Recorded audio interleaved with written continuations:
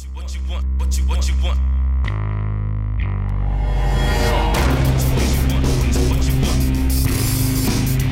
Come on. What you want? What you want? Come on. What you want? Come on. Hey everybody, welcome to Top 5 Movies. This is John Burke. With me this week is Corey Starr Hello, hello. and Michael Sanchez. Hello.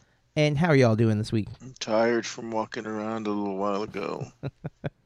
That's right. Mike and I had an adventure with our families today walking around our Bach Tower Gardens. Hopefully one day we'll be a sponsor. Who knows? I just want everybody to be a sponsor. I don't care. I love it. As long as I like the company. Rayovac batteries. We're gonna Hey, we have to man. wear the NASCAR suits, don't we? I use the Rayovac batteries. They're good batteries. They're affordable. I'm down.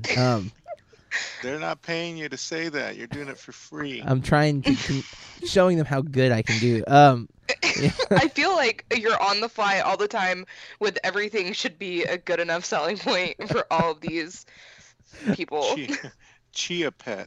You know what? As a guy who can't grow hair, No, hair, you're already doing it for free. I'm Y'all all are about doing this the. wrong. Oh yeah, That's not how this that's works. right. This is not how any of this. Mike's here to reel us in. All right.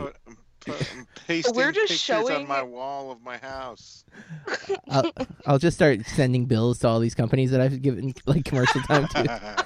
Like we did to the family. Yes. There's The a family frequent that notice. wanted pictures taken because they watched us take Oh, yeah. pictures, and they're like, "Can we have you take pictures?" And Burke's being nice, and I normally would be nice, but I'm like, "Hey, you got your invoice book ready?" Yeah. Because we totally could have charged them. Yeah. You could have told them you're a professional. Technically. It's like You are. Undercutter's Pizza. We just come in at the same time as the delivery pizza and try to undercut them. Hey, we'll give you this pie for half price. Come on, look us up. That's a you've never seen that Tom Green skit? I probably have because I used to watch the Tom Green show. I loved him. What happened to him?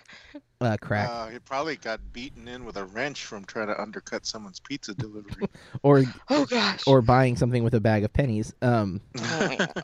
All right, so our topic this week, everybody, is top 5 actresses. And we gave a heads up with this one, which we don't usually do, but we did top 5 actors last week. We're going to jump into top 5 actresses. And we all encountered, just like actors, it's a gigantic pool. But the big difference is that Hollywood doesn't often write strong female protagonist parts. They're usually supporting characters. And so when we think of some of our favorite movies, the men stand out because they're usually the protagonists. Now, that's obviously not a standard. There are definitely films with great female protagonists, but there are far fewer than there are with male protagonists, and that is a problem. So when we start thinking about movies like our favorite actresses, we are thinking more of supporting roles, and it doesn't have the same impact to me, like in my brain, in my memory, as the male performances. And so I had to really do some digging to decide who I felt the strongest about as far as their performances, and I used a little, pretty much the same criteria I did last week, which is, do they make me want to go to the movie? Like, if I see that they are in the film, are they going to make me want to see it?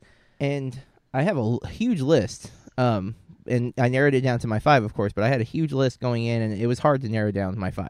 I'm going to agree with that. And also, when I was thinking of favorite actresses, a couple that came to mind I couldn't use for this list because I love television shows.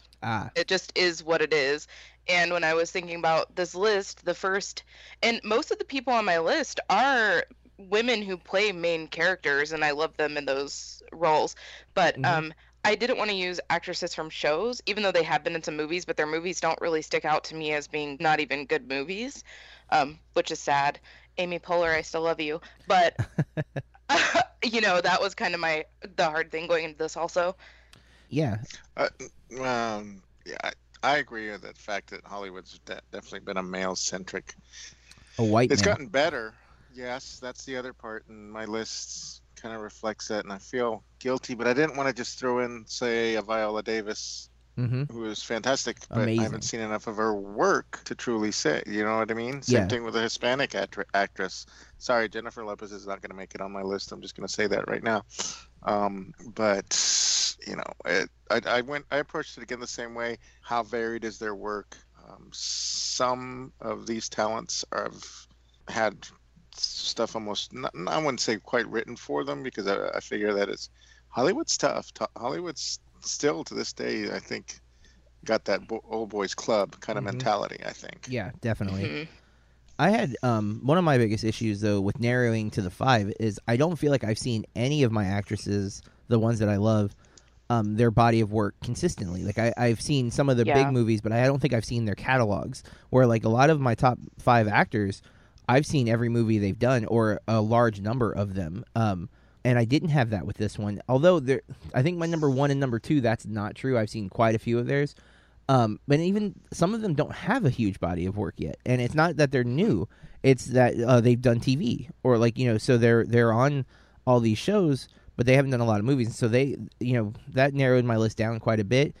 And then some have done, like one who didn't make my top 5. I won't say who it is, but they've done some really bad movies, like too many mediocre to bad films that I just couldn't overlook them and put them on my list, despite having several films where I love their performances. And it's not necessarily, at least one of the bad movies, their performance was also bad. But, I'll talk about that in the honorable mentions. But I think that kind of sets us up for this week's topic. And this week, Corey is going to start us off in 2 ways. One, with our warning. That's right. We might ruin some movies for you, so if you want to check out our lists first at BurkeReviews.com, you can do that. Or if you don't mind spoilers, listen ahead. And of course, as we noted with last week's episode, the spoiler warning isn't as predominantly important as normal, because we will be talking about the actresses, so their movies may not get as detailed discussed as we usually do when we pick our top 5 heist movies, for example, where we talked about the heist sequences and things like that. Those are going to get spoiled. It's likely we won't, but there is, of course, a chance. And if a movie particularly stuck out to us, we might spoil something about it in order to express our love of this actress. So, heads up on that. Interesting note, though. I saw, and I didn't read the article, so I hope I'm not misinterpreting what I gathered. But you guys know MTV does the MTV Movie Awards every year. Mm-hmm.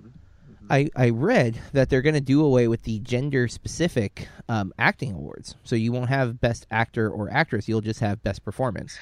I think that would set up for less actresses being recognized right away. I think that's a really valid point, Corey. And but on the other hand, let's say it's out of 10 nominees. It could be the other side, where it becomes maybe the best performances of the year were all females, and so you might not even have a male nominated or something like that. It does. It's interesting in ways, because I agree with that. Of course, that is a concern. Now, MTV's always been a little bit more ahead of the curve with fighting for equal right type things. You're going to have your, support for the gay community earlier than other networks did, and so I think the same when it comes to women's rights. You're going to see a push for more women there. However, which women on MTV are going to be different? You know what I mean? Like, you're going to have more of the young actresses than I think you're going to have the respected actresses showing up on the MTV Awards. I don't know that to be a fact, but they are the only award show that has Best Kiss as a category. So, well, but then again, with what you're saying and them being a little more progressive, does that mean that they're going to shout out actors who definitely deserve those spots because they did a great job to make room for women? It's possible. Definitely a possibility. I mean, that's the catch is I see the idea, like, I think the Best Actor category in the past has felt like it's weighed more. And I don't think that's true, of course, but I think it's felt like it's weighed more because, again, like Leonardo DiCaprio, you hear every year about, oh, he's going to be slighted until he finally won for The Revenant. You don't hear a lot of talk about the Best Actress competition other than that. Meryl Streep's nominated. What a surprise. That's the one you, go to. Yeah, otherwise you don't hear about a lot of controversy with it. By comparison, I think, to the male. Now, that depends on who you're listening to. Of course, there are people who are much more progressive. I'm talking about generally, you listen, people talking around, you watch, memes and things like that. It is a heavily male-dominated, as we've noted, industry. It is changing, but it is a slow change because the people in charge are still guys. More often than not, the many of the most notable directors are men.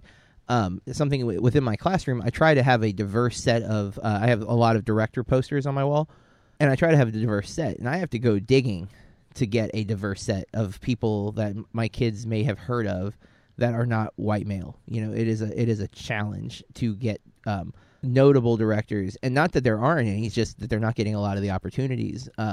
The number is growing, and I'm talking male and female, African American, Hispanic, any other culture, just not having a wall of white guys in my film classroom. So, you know, it is something that is, I'm glad to see changing, and every year there's more and more directors outside of that, the original stereotype, but it's still a slow change in the process. So we're not trying to get too political here about Hollywood. We're not in Hollywood. None of us have worked for Hollywood, so we're only speculating on what we've seen and what we've witnessed and what you can observe just by looking at, if you pull a list of the highest grossing films of all time, you're going to see a pattern, and it's not necessarily that they're better. It's just that they've had more opportunities, and that's, an issue. So I feel like you should have started a band called Wall of White Guys.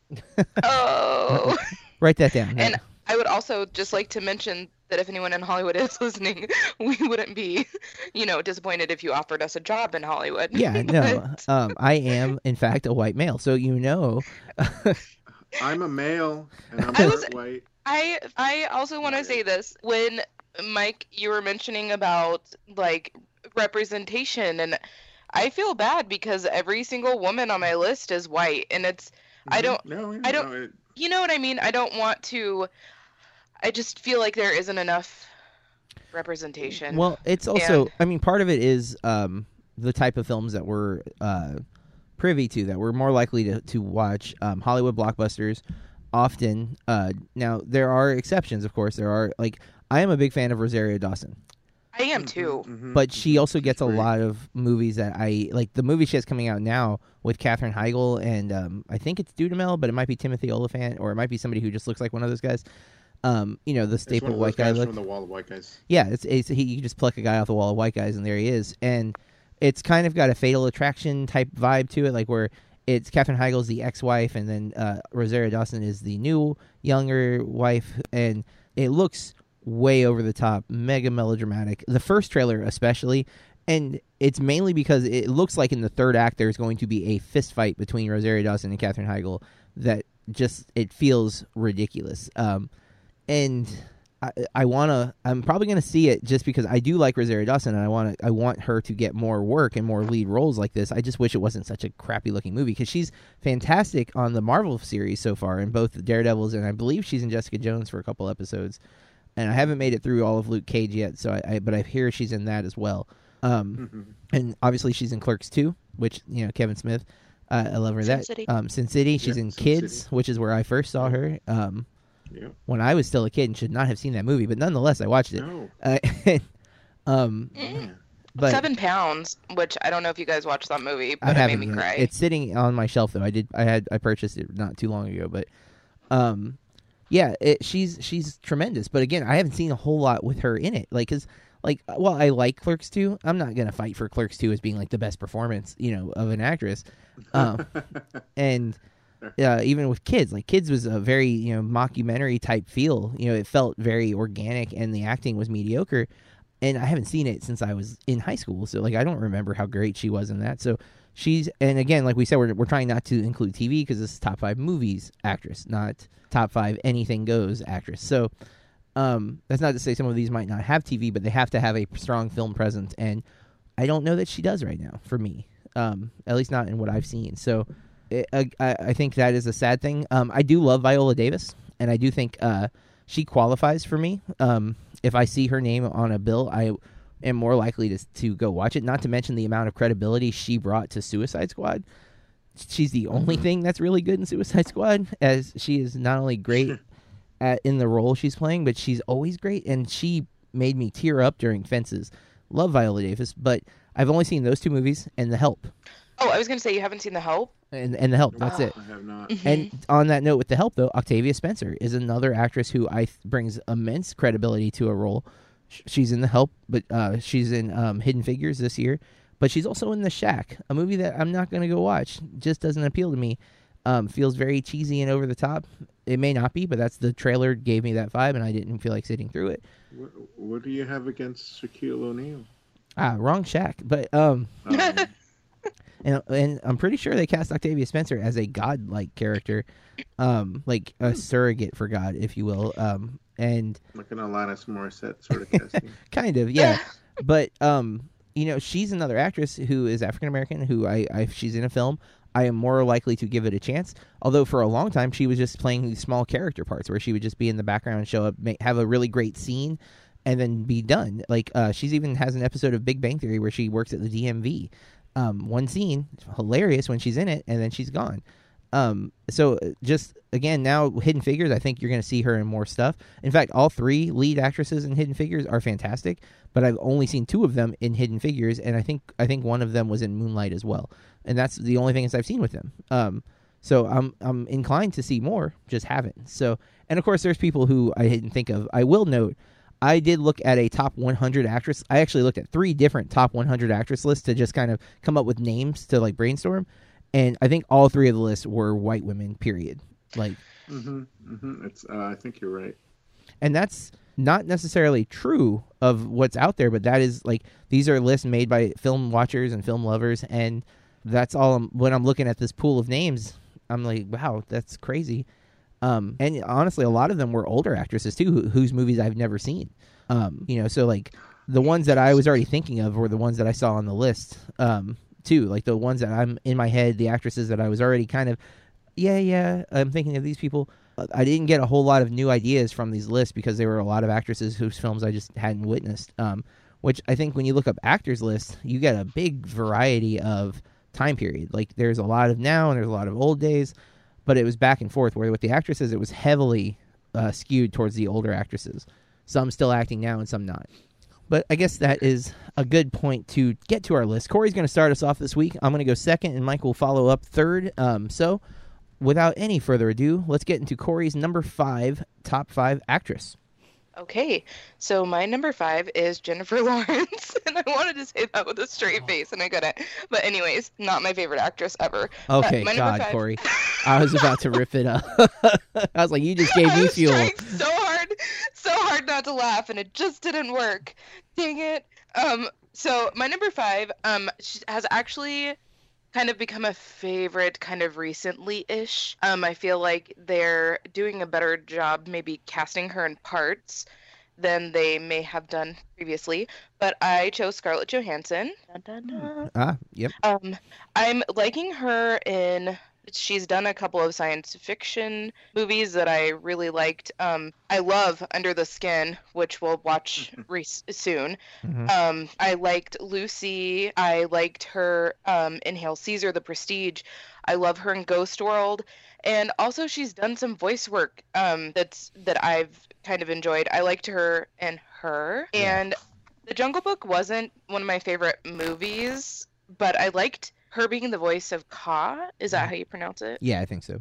Okay. And I am looking forward to Ghost in the Shell, which I'm hearing very mixed things. It's bad. Some people really hate it. Some people really like it, and I'm getting 2 opposing views from 2 different friends. But so I really like her work, and I am inclined to see things when she is in it. But I recently saw a trailer for a movie that's coming out later this year that looks absolutely horrible. And I don't know why she would have chosen that movie, but it's called Rough Night. Oh, it's the recreation of the Very Bad Things. Very Bad Things. Yeah, it's the female that does version. look horrible. It looks so bad. I gotta I'm say, just like, Kate yes. McKinnon's in it. Kate McKinnon's in it, and she's very funny. And I don't know the actress's name, but she is a actress, and I think she's one of the co-creators of a Comedy Central show called Broad City that has gotten great reviews from everything I've heard. I've just never been. I don't get to watch a lot of the Comedy Central stuff because it's usually a little more risque, and I don't want my daughter seeing it, so I end up not watching it. But Broad City is, I think she's one of the co-writers of this movie as well, and she's one of the actresses in it.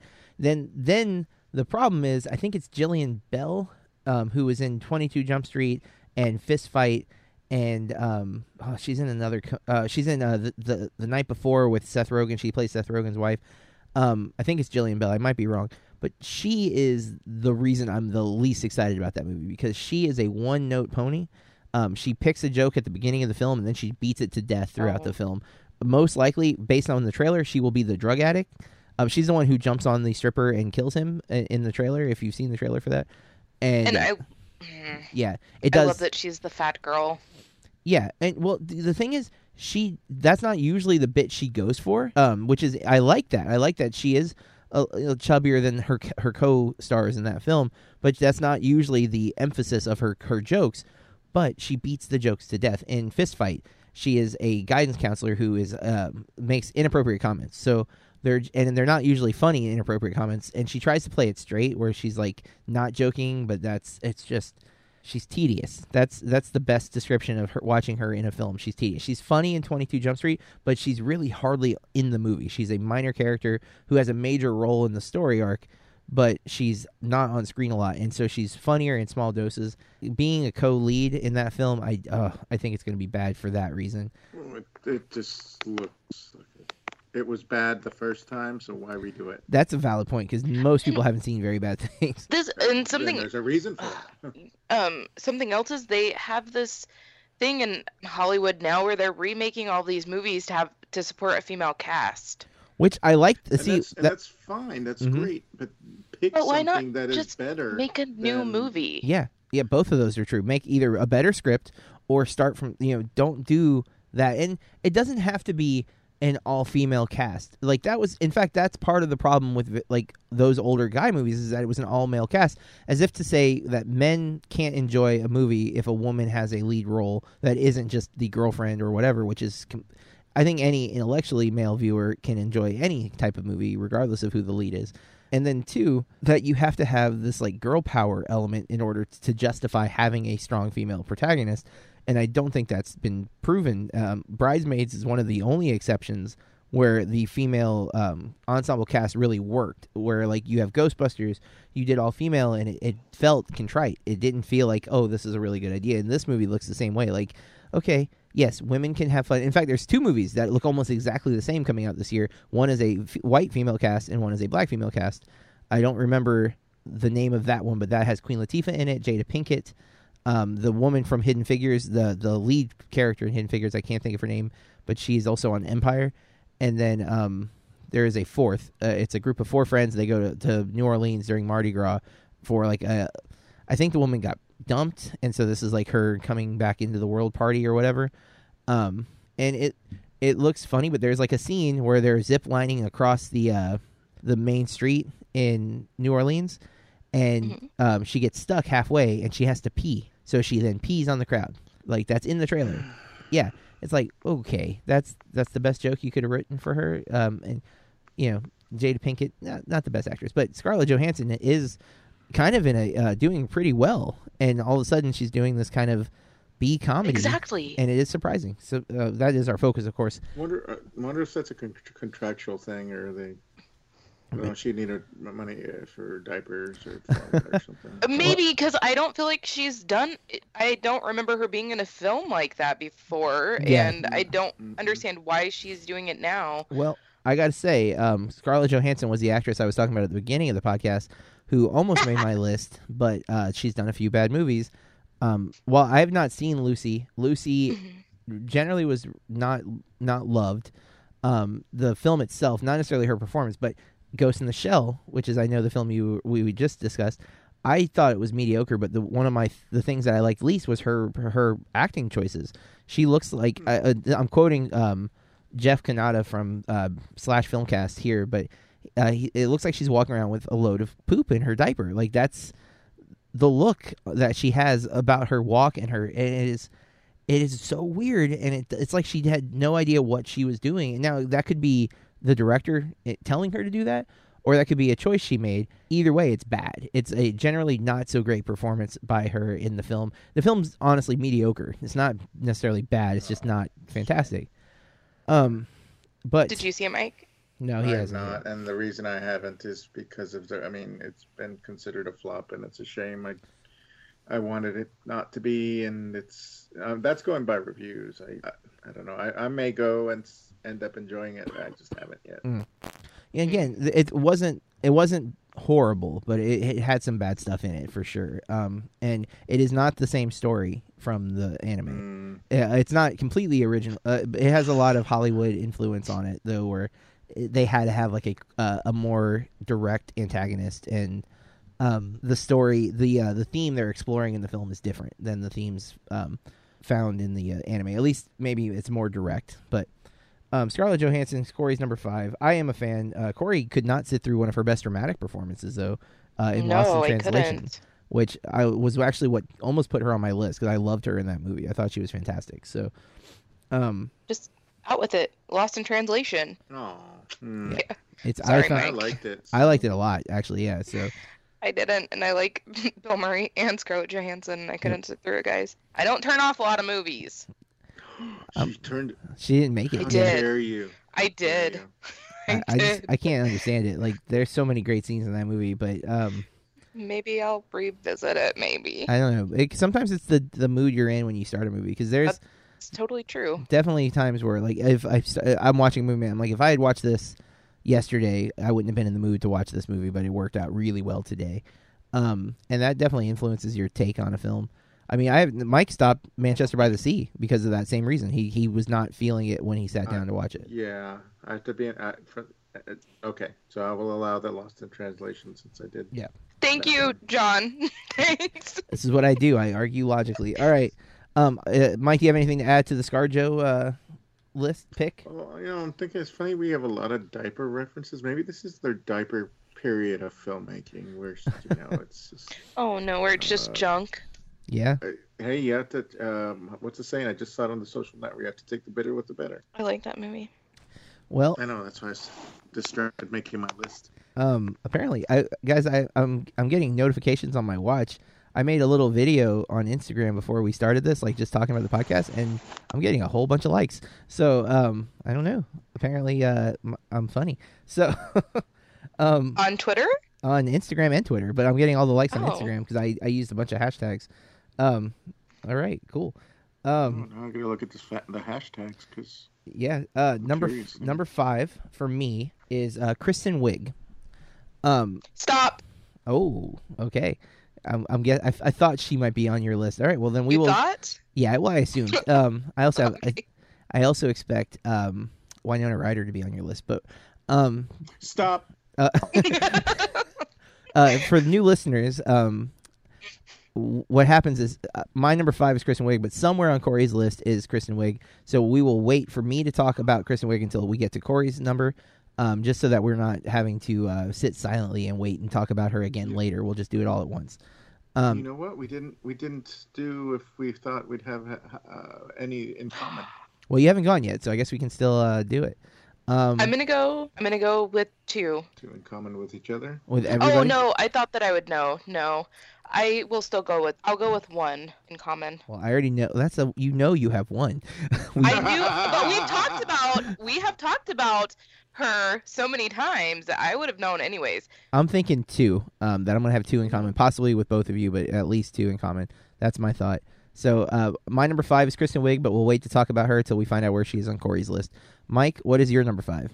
Well, I was going to say, audience, what's your diagnosis? I'm just curious what they, but we can't interact with them. That's why they need to email us. All right, my number 5, I just got to say the name. I can't do my clues. Winona Ryder. Oh, wow, I nailed that. Corey? Yep. Stop. I Yay! pick that one. You already have I can't believe she's all the way at 5, Mike. Hey, when you get to my, it was hard. And now anybody that knows me, my wife knows.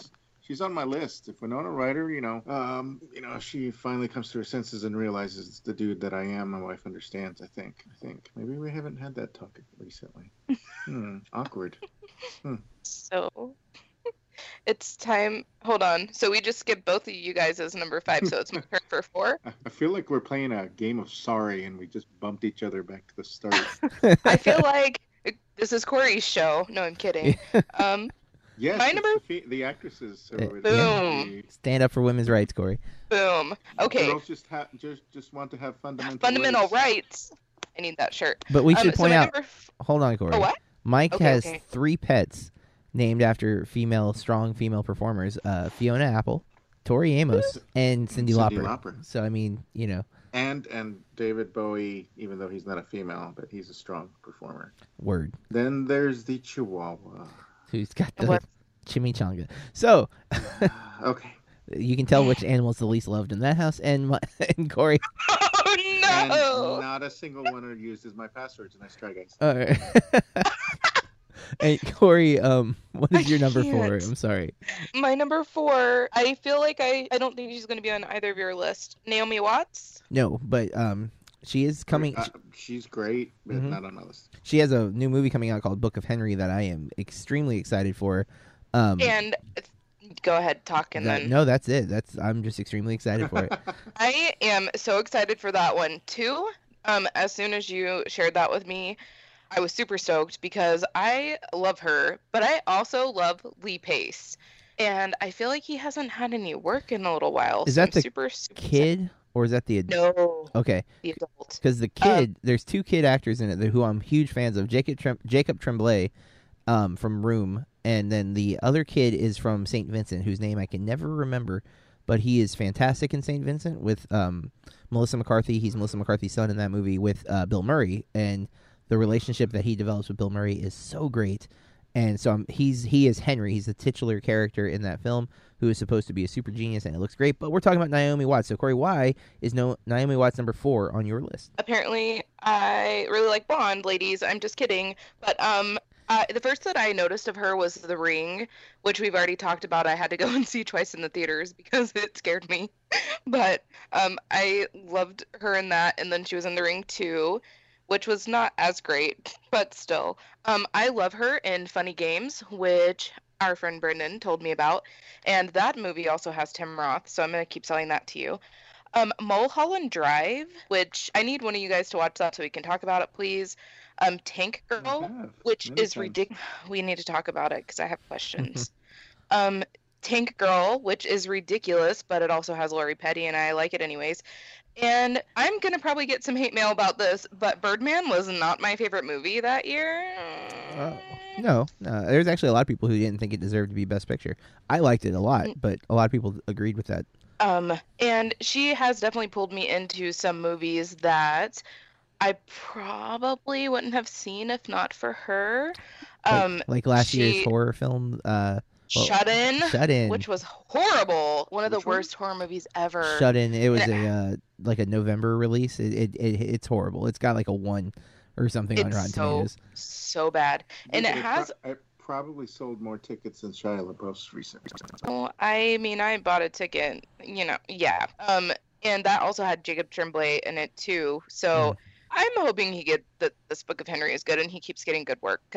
And then I saw While We're Young because she's in it. And I like Ben Stiller sometimes. I want to watch that actually because it's Jesse Eisenberg too or Andy Samberg. No. Is it Andy Samberg? Is somebody Nope. I like is in it? It's the guy who plays Kylo Ren. Oh, Adam Driver. Adam Driver. Yeah, Yeah. Okay. Well, him. I like him. And it has Amanda Seyfried, I think. I do not However like you say her. name. I cannot stand her. Really? Yes, especially after Les I Mis. love her. I love her in Mean Girls, though. Yes, Karen, great. fantastic. Stand her after what? Les Mis. She's the she's oh. Hugh Jackman's daughter in Les Mis, and her singing is an atrocity to music. By the way, I don't know if you saw. Have her sing then. I don't know. It's what I asked about most of that movie. I'm like, why are they casting these people? Twin Peaks. Naomi Watts is supposed to be on one episode in the new coming series, guys. I don't know if you knew that. Yes, I think Yeah. everyone in Hollywood's. They at have. some point. Yeah, there's a great they're great. Oh my God. Like, they probably dug people up to be in it. Well, Corey, you know what's Their interesting? graves. Naomi Yes. Watts was in St. Vincent, and I never realized it Yeah. because she plays I a was- Russian actress. So she works with that kid again. So she's working with 2 kids she's worked with before in Book of Henry. So that's interesting. Well, I'm looking forward to that one. But I really like her, and I definitely go to see movies because she's in it. Sometimes Well, you I know, what? regret that. She's one that I don't think I realized. Like, 'cause I love Demolition. A lot of people hated Demolition from 2015. I loved it and didn't realize she was the female lead in that. She's great. Missed it. St. Vincent, I'm a big fan of that she's in. Obviously, I just mentioned that. Skimming through here, well, I guess those are the 2 movies that I didn't know she was in. So that might be why. I still haven't seen Funny Games. That's on my list to watch, though. I couldn't sit through the Peter Jackson King Kong, so I haven't seen that. But apparently, she's the lead in that one. it's she gets points definitely for being in a David Lynch film. So I have not and seen even having watched it multiple times, I don't know if I could have any answers to your questions. and I haven't seen it yet. See, and I ask people who are like, "Oh my God, I love that movie. It's such a great movie. I love it so much." And then I ask questions, and I get, "Well, watch it again." And I'm like, "No, no, no, don't tell me that, because I just watched it twice, and you just don't want to tell me that you don't know." All right. I'll be honest. I don't always get David Lynch stuff. I Yeah. continue to watch it, but some of it makes sense. Some of it, thank goodness for the internet now, because way back when it was originally, when some of the stuff was originally done, Eraserhead. I mean, that's even still. I know it's a comment on the human condition. Well, in my estimation, a comment on the human condition and whatnot, but I will get sidetracked. Okay, yeah, we're getting sidetracked. So let's move in. I don't have anything else to add to Naomi Watts, but that's a solid pick for sure. Mike, do you have anything to add before we move on to my number 4? No, she's great. She didn't even make a dent on my list either. I honestly didn't make an honorable mentions list. Yeah, I had a tough enough time making the 5. I have a massive honorable mentions list, so I'll cover yours. I'm going to go to my number 4. Let's see if I actually get to speak this time. Tilda Swinton. Okay. I don't have her, but I love her, and I thought about it. The reason she's on my list is everything I've seen her in, she's so different. And like half the time I don't even recognize it's her until I look it up. Because she plays such different characters and she's so immersive. The best example of that is Snowpiercer, where she's almost unrecognizable in that film. And she's so into the characters that she's playing, whether we're talking the Ancient One, where I think she actually shaved her head. I'm not sure. Might have been just a bald cap, but it looks great. She looks great bald, to be honest. And she's so into every performance that I've seen that if she is in a movie, I am more inclined to watch it. Now, that said, I have not seen tons of her films because she has a pretty extensive list of movies. 75 is what she's billed for. Now, she's currently listed to be in the next Wes Anderson film, which is called Isle of Dogs, that's coming out in 2018, which I'm very excited about because it has several of actors and actresses that I'm a fan of, including Edward Norton, who is a regular in the Wes Anderson oeuvre. Tilda Swinton played 2 characters in Hail Caesar from last year, and she's fantastic in both. She is in Trainwreck for a little bit, Grand Budapest Hotel I love. Again, she's fantastic in Snowpiercer, Moonrise Kingdom, because she's in another Wes Anderson film, junkie. She's also a Coen junkie. Those are two, well, technically 3 directors, because the Coens are 2 people, and then Wes Anderson. But she's in Burn After Reading as well, and one of the first performances that I remember seeing with her is in Chronicles of Narnia, because she plays the White Witch, and she's horrifying in that movie, and really great villain. And also Gabriel in Constantine, and she's really great in that Probably film. the best part of it. Probably, yeah. Although I do like Rachel Weisz, even though she is kind of whiny in that movie. But she's also in Broken Flowers, which I just watched, a Jim Jarmusch film with Bill Murray. And every time she's in something, she makes it better. I know for a fact now, as every time I see her name on a film, that film gets added to my watch list because she does great stuff. Now, there's movies of hers that I've not seen that I'm actively trying to watch. Like, we need to talk about Kevin, I think is what it's called, where that's supposed on my list to watch as well. Yep, and A Bigger Splash from 2015 with her, Ray Fiennes, the girl from the 50 Shades movies whose name I never remember, and there's another dude in it. I'm trying to think, looking it up because I wanted to see that, but I don't think that ever came to my. It didn't get a main big theater release, but it is out. I think it's on HBO or Stars right now, and I've been meaning to watch it. But the premise it's one that there's going to be likely sex scenes in it, especially because the girl from 50 Shades, that seems to be her thing, and it's like, well, I have to pick a better time to watch it, where it's less likely to be intrusive. But again, Tilda Swinton just plays these amazing characters. She's a very immersive actress, and she makes a film better. So Tilda Swinton is my number 4. Just as a tip for your one film, watch it on your laptop. We're in testing season. Get your testing blinders up, and you can put them with the headphones. No, because we get fired for doing that kind of stuff. No, not during the test. At your okay. House. I misunderstood. Got it. Not at your no. You have to watch them when they're testing. Yes, what I was confused, but I was like, all right, Mike, whatever. Mike is a rule follower. I think more of a rule follower than you. I don't know if that's possible. Rule following is my thing. I rep that. So I love it. I want to add that she was in another one of Jim Jarmusch. I can't say his name. Jarmusch, Is that correct? Yeah. Jarmusch? Right. Mhm. So, What? Jim Jarmusch. Okay. In Only Lovers Left Alive, Mm. which I keep telling you to watch, and it also has Mia Wasikowska, and oh my God, Tom Hiddleston Oh yeah, I actually really want to watch And that one. That's the rock and musician Anton one. Yelchin. Yeah, that's on my list and has been on my list for a while now because it's the vampire like rock musician thing, right? Yes. Yeah, I really want to see that. Ew. And they're remaking Suspiria, and she's gonna be in it. well, she's in it then, I guess, but Mm. one of those that probably shouldn't I be love that it- remade. It says Suspiria is an upcoming horror film, and it's like, guys, it's a remake. Call it what it is. It has Chloe Grace Moretz in it too, and Mia Goth. That might be in production hell then because I don't think Chloe Grace is Is doing acting anything as right now. much. Oh, and Dakota Johnson. That was the girl from 50 Shades that I forgot her name. Yeah. But Okay. yeah, I don't. That's possible that movie's in production hell and it's not going to see the light of day. So don't hold too much hope for that one. It says distributed by Amazon Studios. Oh, well, maybe they finished it before Chloe Grace went a little crazy and stopped doing movies.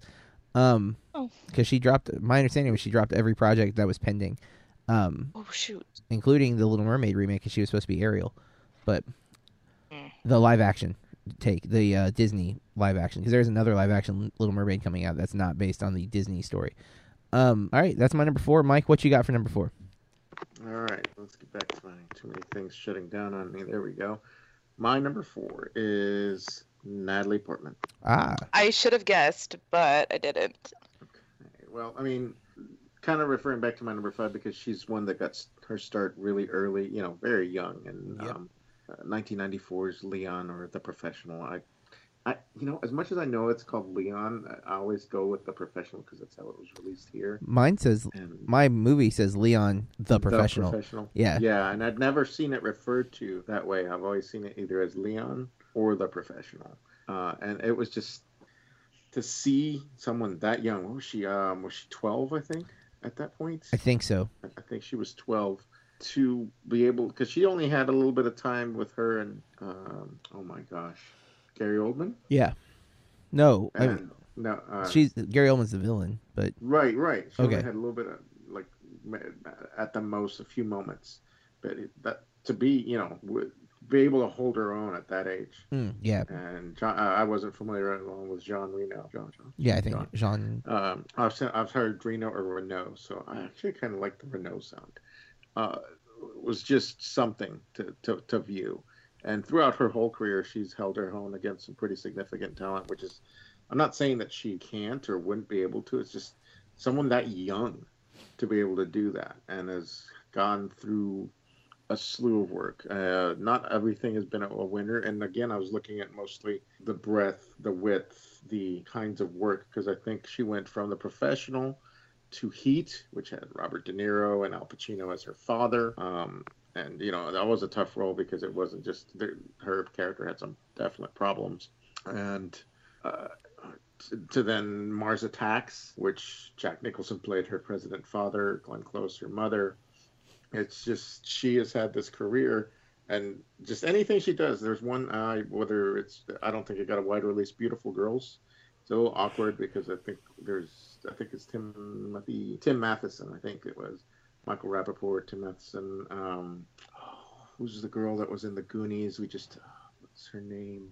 Oh, Martha Plimpton. Thank you. I shouldn't forget her name because she's pretty good. She was in it. It was definitely like an ensemble. It was kind of a comedy drama, but to see someone of the one actor's age be interested in someone as young as Natalie Portman was a little, and I might be misconstruing it, but it just had an air of creepiness to it.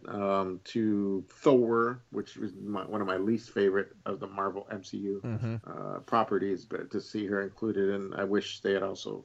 I know they've kind of written her off and kind of explained her off, but I haven't seen Black Swan, which is I know it's kind of a sin. Because I'm a Darren Aronofsky fan, I need to get into that. I didn't realize there was controversy with the dance scenes and whatnot. But What kind of controversy? As in the percentage of dancing she actually did versus what a stand-in did. Oh, To me, yeah, the stand-in claiming that the stand-in had done 80% of it versus the 5% she claims. But honestly, I would still watch it. An actor is not typically doing their own stunts, and they may not always do. I mean, there's going to be And body doubles for certain things. So and also ballet isn't something that you can generally jump into with 6 months of practice. And absolutely, you're right. Neither is That's like a jazz lifelong- piano, said Ryan Sorry? Gosling. I'm just pointing out that Ryan Gosling learned to play the jazz piano for La La Land in like 6 months, so whatever, you know. You know what? Ryan Reynolds. I mean, Gosling. We're talking about actresses. I know. So I want to jump in. I want to say about Black Swan, it was really good, but Darren Aronofsky has this thing that I can't really rewatch his movies, you know, and that was definitely one of those that I didn't need to rewatch, but it was Really? good.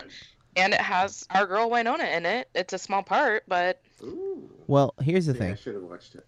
I own it. I bought it last year, but Natalie Portman is an actress who's on my list of honorable mentions because I know she's great. Like but I hadn't seen a lot of her films until I've only still seen a few of them. I watched all of the Star Wars prequels, which we of course try to act like they don't exist. they're not real. I saw last year. I finally watched V for Vendetta. Loved her in that. So good. Yeah, I need to watch that. I finally. Oh wow! See, so you, she Sometimes made- I'm so surprised at the gaps in your list, Mike. Yeah, that one's one I thought you would have been a huge fan of. I watched Leon the Professional on New Year's Eve this year, my last movie of the year for my challenge, and she was fantastic in that. I still haven't seen Jackie from this year, which I've heard nothing but from last year, which I've heard nothing but great things about her performance. I've heard mixed things about the movie itself. I haven't seen Black Swan, and I haven't seen the movie you just said, a movie, Mike, that I'm now forgetting. Oh, The Heat, or not The Heat, Heat. Just Heat. I have still not seen that movie, and that is one that I feel is a gap from my heist movies. It's a gap for a lot of people praise that film because Pacino and De Niro are in that, right? Pacino, De Niro, Val Kilmer, Yeah, well- Danny Trejo. I don't think people are worried about the last two you just said so much, but Pacino and De Niro. What? Val Kilmer has his movies, and I think that's one of the ones that people look to when they think of his goodness. But he's kind of fallen off for big chunks of the years that he's been around. Danny Trejo, while great, is also like he's like silly great more often than he's like well regarded as an actor. But See, you know, the thing with Danny Trejo, it makes it seem like I need to spend some time in San Quentin so I can get arrested Hollywood style and get some roles and film. because he has a scary persona. I'll be Guzman's. What's that guy's name? He was in. Oh man, how can I not remember this guy? I'll be someone's cousin, uncle, or something. Man, I've been overlooked because I'm not the right color. I'm the right gender. Word. Ooh, But Natalie Portman is an actress who I think I could love more if I see some of these other films that I'm missing, and obviously looking forward to what she might do next. Because when she does something, she's great, and the things I've seen, I definitely enjoy. But she didn't make my list mainly because I just feel like I haven't seen enough of her work compared to the other actresses on my list. With that, I feel like I've watched as much as because I did miss Jackie. you missed quite a few. It seems Black Swan. V for Vendetta, Yep. Black Swan, some big ones, but I've seen her in enough other ones for me to know that she's gonna be on my list. Word. All right. Corey, you got anything to add to Natalie Portman? No. All right, let's go to your number 3. Oh right, I think this is a lady you have. I chose Kristen Wiig. Ah, great. So you can go first, and then I'll talk next. Okay. She can definitely go from absolutely breaking my heart 1 second to making me laugh in such a quick succession. But I love. So thank you for finally making me watch Whip It, because I wanted to see that when it came out in theaters and I never got to it, and then it just kind of fell off for me. I love Bridesmaids, even though I feel like I don't generally love kind of buddy comedy type of films. I love her in The Secret Life of Walter Mitty, which I know is Big a time. remake, but I love it anyways. Welcome to Me, which I think is absolutely hilarious, and I love the storyline. It's a little ridiculous. The Skeleton Twins, and Welcome to Me and Skeleton Twins were both released the same year. So, Oh, and then also the mom she plays in Diary of a Teenage Girl. Yep. That was one of the selling points for me to go see that movie, and that was kind of a hard movie to absorb, but I Yeah. enjoyed it. So I just really enjoy her. I think she's a great comedian. she does definitely have some of those. I can't think of any off the top of my head, but some movies that aren't that great. Yeah, But I think But- any of our picks are going to have that. and yeah, definitely. Yeah. It just depends on how career impacting I think those bad roles are. Kristen Wiig, though, you said most of the movies I really wanted to mention, but she is so versatile, and I think she had a stigma of being a funny actress, and that was it. And she's broken out of that because she's done a few dramas. Like, I think people went to see Skeleton Twins because it's Bill Hader and Kristen Wiig. It's like, oh, those people are so funny, and you watch it, and it's like, oh my god, this movie's freaking soul crushing. But not in a negative way. Like, it's a really great experience of a film, but it is sad and it deals with very sad subject matter. And those two actors get to be these dramatic characters without having. They still have funny moments, but it's not a comedy, and I love that about her versatility. And she also does some great voice acting, as she is one of the twins in the How to Train a Dragon film. And so she's great, and she's also in the Despicable Me. It looks like she's in Despicable Me and the Minions or something. I don't know. She must be connected to it. And Secret Life of Walter Mitty. And oh my god! And let's not forget her cameo in Her as the sexy cat lady, where she has like he's attempting to have phone sex, and she starts saying something about like meowing like a cat. I don't remember. I just remember I'm listening. I'm like, that's Kristen Wiig. Like, I know her voice. That is Kristen Wiig, and it killed me. I haven't seen it, but Paul. Oh, I love Paul. And a lot of people hate Paul, but I am a huge Simon Pegg and Nick Frost fan. As anyone who's listened to this podcast or read any of my stuff about the Edgar Wright's films knows, I'm a huge fan of theirs. So, Paul, you had Seth Rogen as an alien, and then Kristen Wiig as a eye patch wearing Christian crazy person. And you get some funny comedy, and it's silly, it's over the top. You get Jason Bateman in the film as well. Bill Hader also actually is in the movie. And I enjoy Paul. I'm not saying it's a masterpiece or anything, but I like it. For what it is, I mean, I need to finish it. Yeah, well, that's not a good sign, but it worked for me. It made me laugh, and that's all I was looking for. There's also some crazy twist in the plot structure. I don't want to spoil anything, but there is a famous sci-fi actress that shows up in the film. So, but yeah, Kristen Wiig, my number 5, Corey's number 3. She is versatile. We like a lot of the same movies. Paul being one that you haven't seen that I do love. I also love Diary of a Teenage Girl and her performance in it as this very broken mother. Oh, and I totally... Sorry. No. I forgot to mention also, I watched a movie, I think last year, with her in it called Girl Most Likely, which was pretty funny. Her boyfriend breaks up with her, so she has to go from living her glamorous New York life to moving back in with her dysfunctional mother and grown brother back in their small, like, oceanside hometown, and it's pretty funny. And there was another movie I watched that was more dramatic that I didn't really enjoy, but I can't remember the name of it, though. Yeah, and there's several of her films that I haven't seen. Like that you mentioned, the one, the dramatic one that came out the same year, Welcome to Me, which is one I really want to watch. Yeah. And then there's a couple other ones. I can't think of which ones they are. Girl Most Likely is one I haven't seen that I really want to watch. That looks like it would be good. And then she's got a lot of stuff pending right now, so hopefully we'll be seeing some more stuff with her. One comedy that I completely thought would be awful was MacGruber, and I've not sat through it, but I've heard several different movie podcasts who rave about the comedy in that film, and she's one of the co-stars in it, so I might end up giving that movie a chance. It's Will Forte and Kristen Wiig. It's basically a MacGyver parody from Saturday Night Live. It was a Saturday Night Live sketch they made into a feature. I've not seen it, but I've heard it's pretty funny. I've heard that as well, and again, man, I'm revealing a lot of gaps in my film viewing.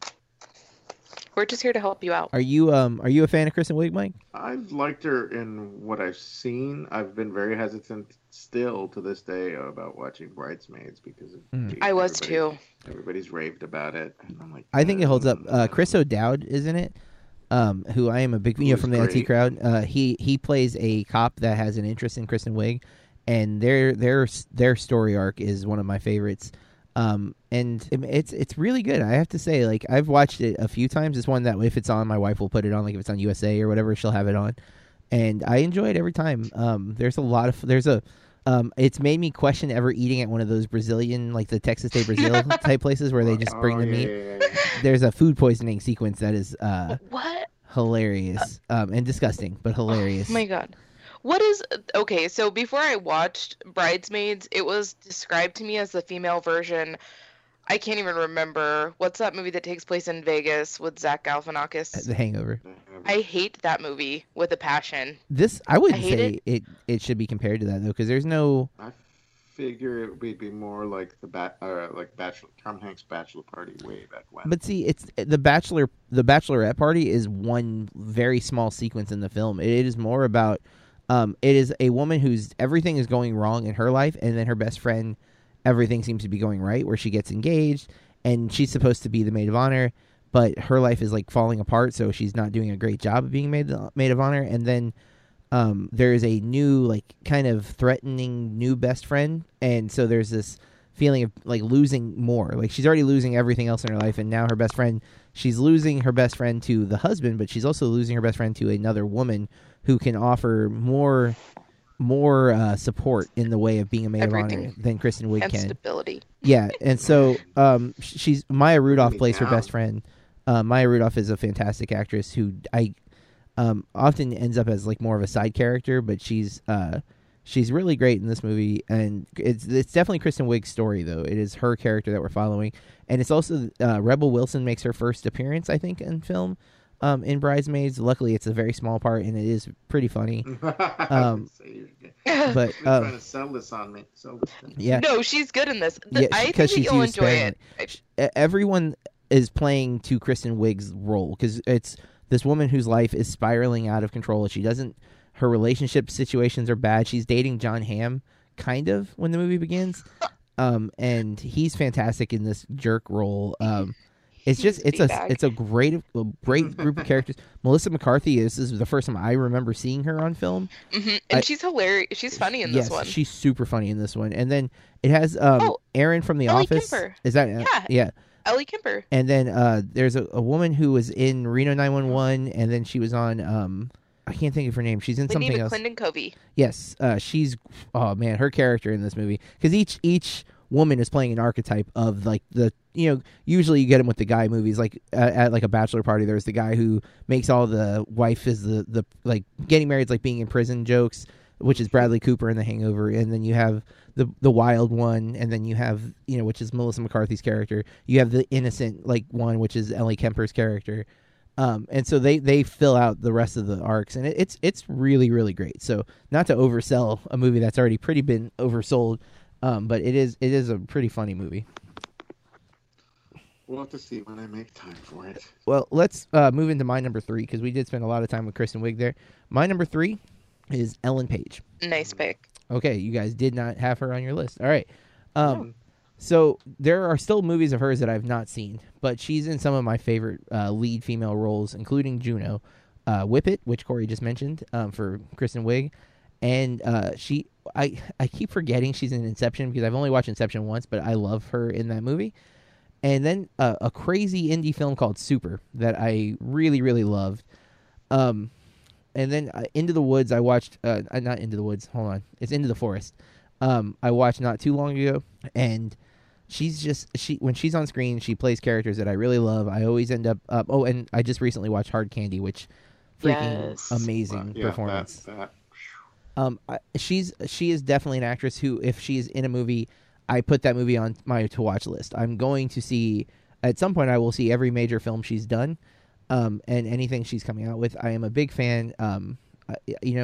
Juno is still one of my favorite films, even though it does get some heat by being maybe too cute or too quirky for its own good. But I enjoy it, and so I don't care what those people think. It's a film that I find her performance to be very entertaining, and that's true of most films that she's in. Whip It, I love her character there. Into the Forest is an interesting movie, not a perfect film, but definitely one that's worth watching. And one film that I'm going to be watching soon was Tallulah, which is a Netflix original with I think Susan Sarandon is her mom or something like that in that one. That looks really good. So it was different. It was different to see her in that. Oh, you watched it? Because she didn't see. I've gotten. It's not a sign as to its quality. I've gotten through, I'd say, about half of it. Sometimes I watch a movie the way I read my books. Got it. And then I kind of stack them, and I'm like, something shiny distracts me. And she's also, I haven't seen yet, but a film that I've been planning on watching is My Life as a Zucchini, which was nominated for Best Animated Film at the Academy Awards and the Golden Globes last year, and she's apparently the voice of Rosie, which I'm assuming is in the American dubbed version because I think it is a French film. But I again, if she's in it, I'm likely to watch it. I enjoy her as an actress. She does really strong performances and often plays characters that I'm a fan of. Again, if the movie Super with Rainn Wilson is just a crazy take on the superhero genre. It's nuts, and her role in that film is particularly crazy. And yeah, she cracks me. Not always cracking me up in that film, but she's just when she's on screen, my eyes are glued to what she's gonna do. I'm just fixated on her. I mean, you're talking about how crazy it is, and just definitely unexpected to see several things that she does and what happens. Yeah, and I think versatility with her because Into the Forest is a very dramatic film, post-apocalyptic setting, and then you have Juno, That's where the one with her and her sister and her dad in the house. Yeah, and the what happens if the power is suddenly taken away. Yeah. And that guy.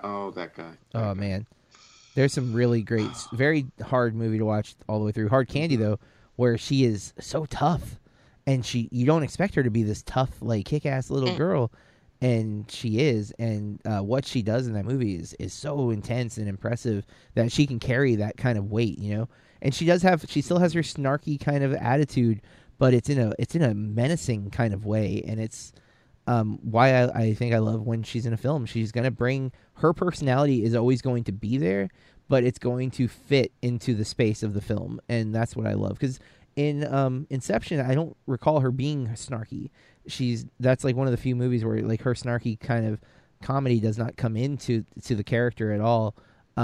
She's much more subdued, and same thing even as Kitty Pryde in the X-Men movies, which she doesn't ever get to really star as Kitty Pryde because it's such a big ensemble cast, but she does show up in the third one. I don't remember what it's called all of a sudden, and then Days of Futures Past. She is prominent, but still doesn't get a whole lot of dialogue. But it's a shame that Kitty Pryde, I really love, and they never included Lockheed, which her dragon. Yeah, no, they left the dragon out. And oh man, kind of a wasted opportunity for her. Yeah, unfortunately. I mean, she's pivotal. She's pivotal in Days of Future Past, but they don't give her nearly as much. Her powers are more pivotal than she is. Like it's what she's able to do that's pivotal to the story. And that's kind of true even in what the crap is the third one? The Last Days. I cannot think of what the third movie's called. It's the one nobody likes. The Last Stand. Last Stand. That's it. She has one moment with the Juggernaut, which is one of the worst parts of that movie. Was the Juggernaut character? But I'm the Juggernaut. Yeah. And I'll leave the other part.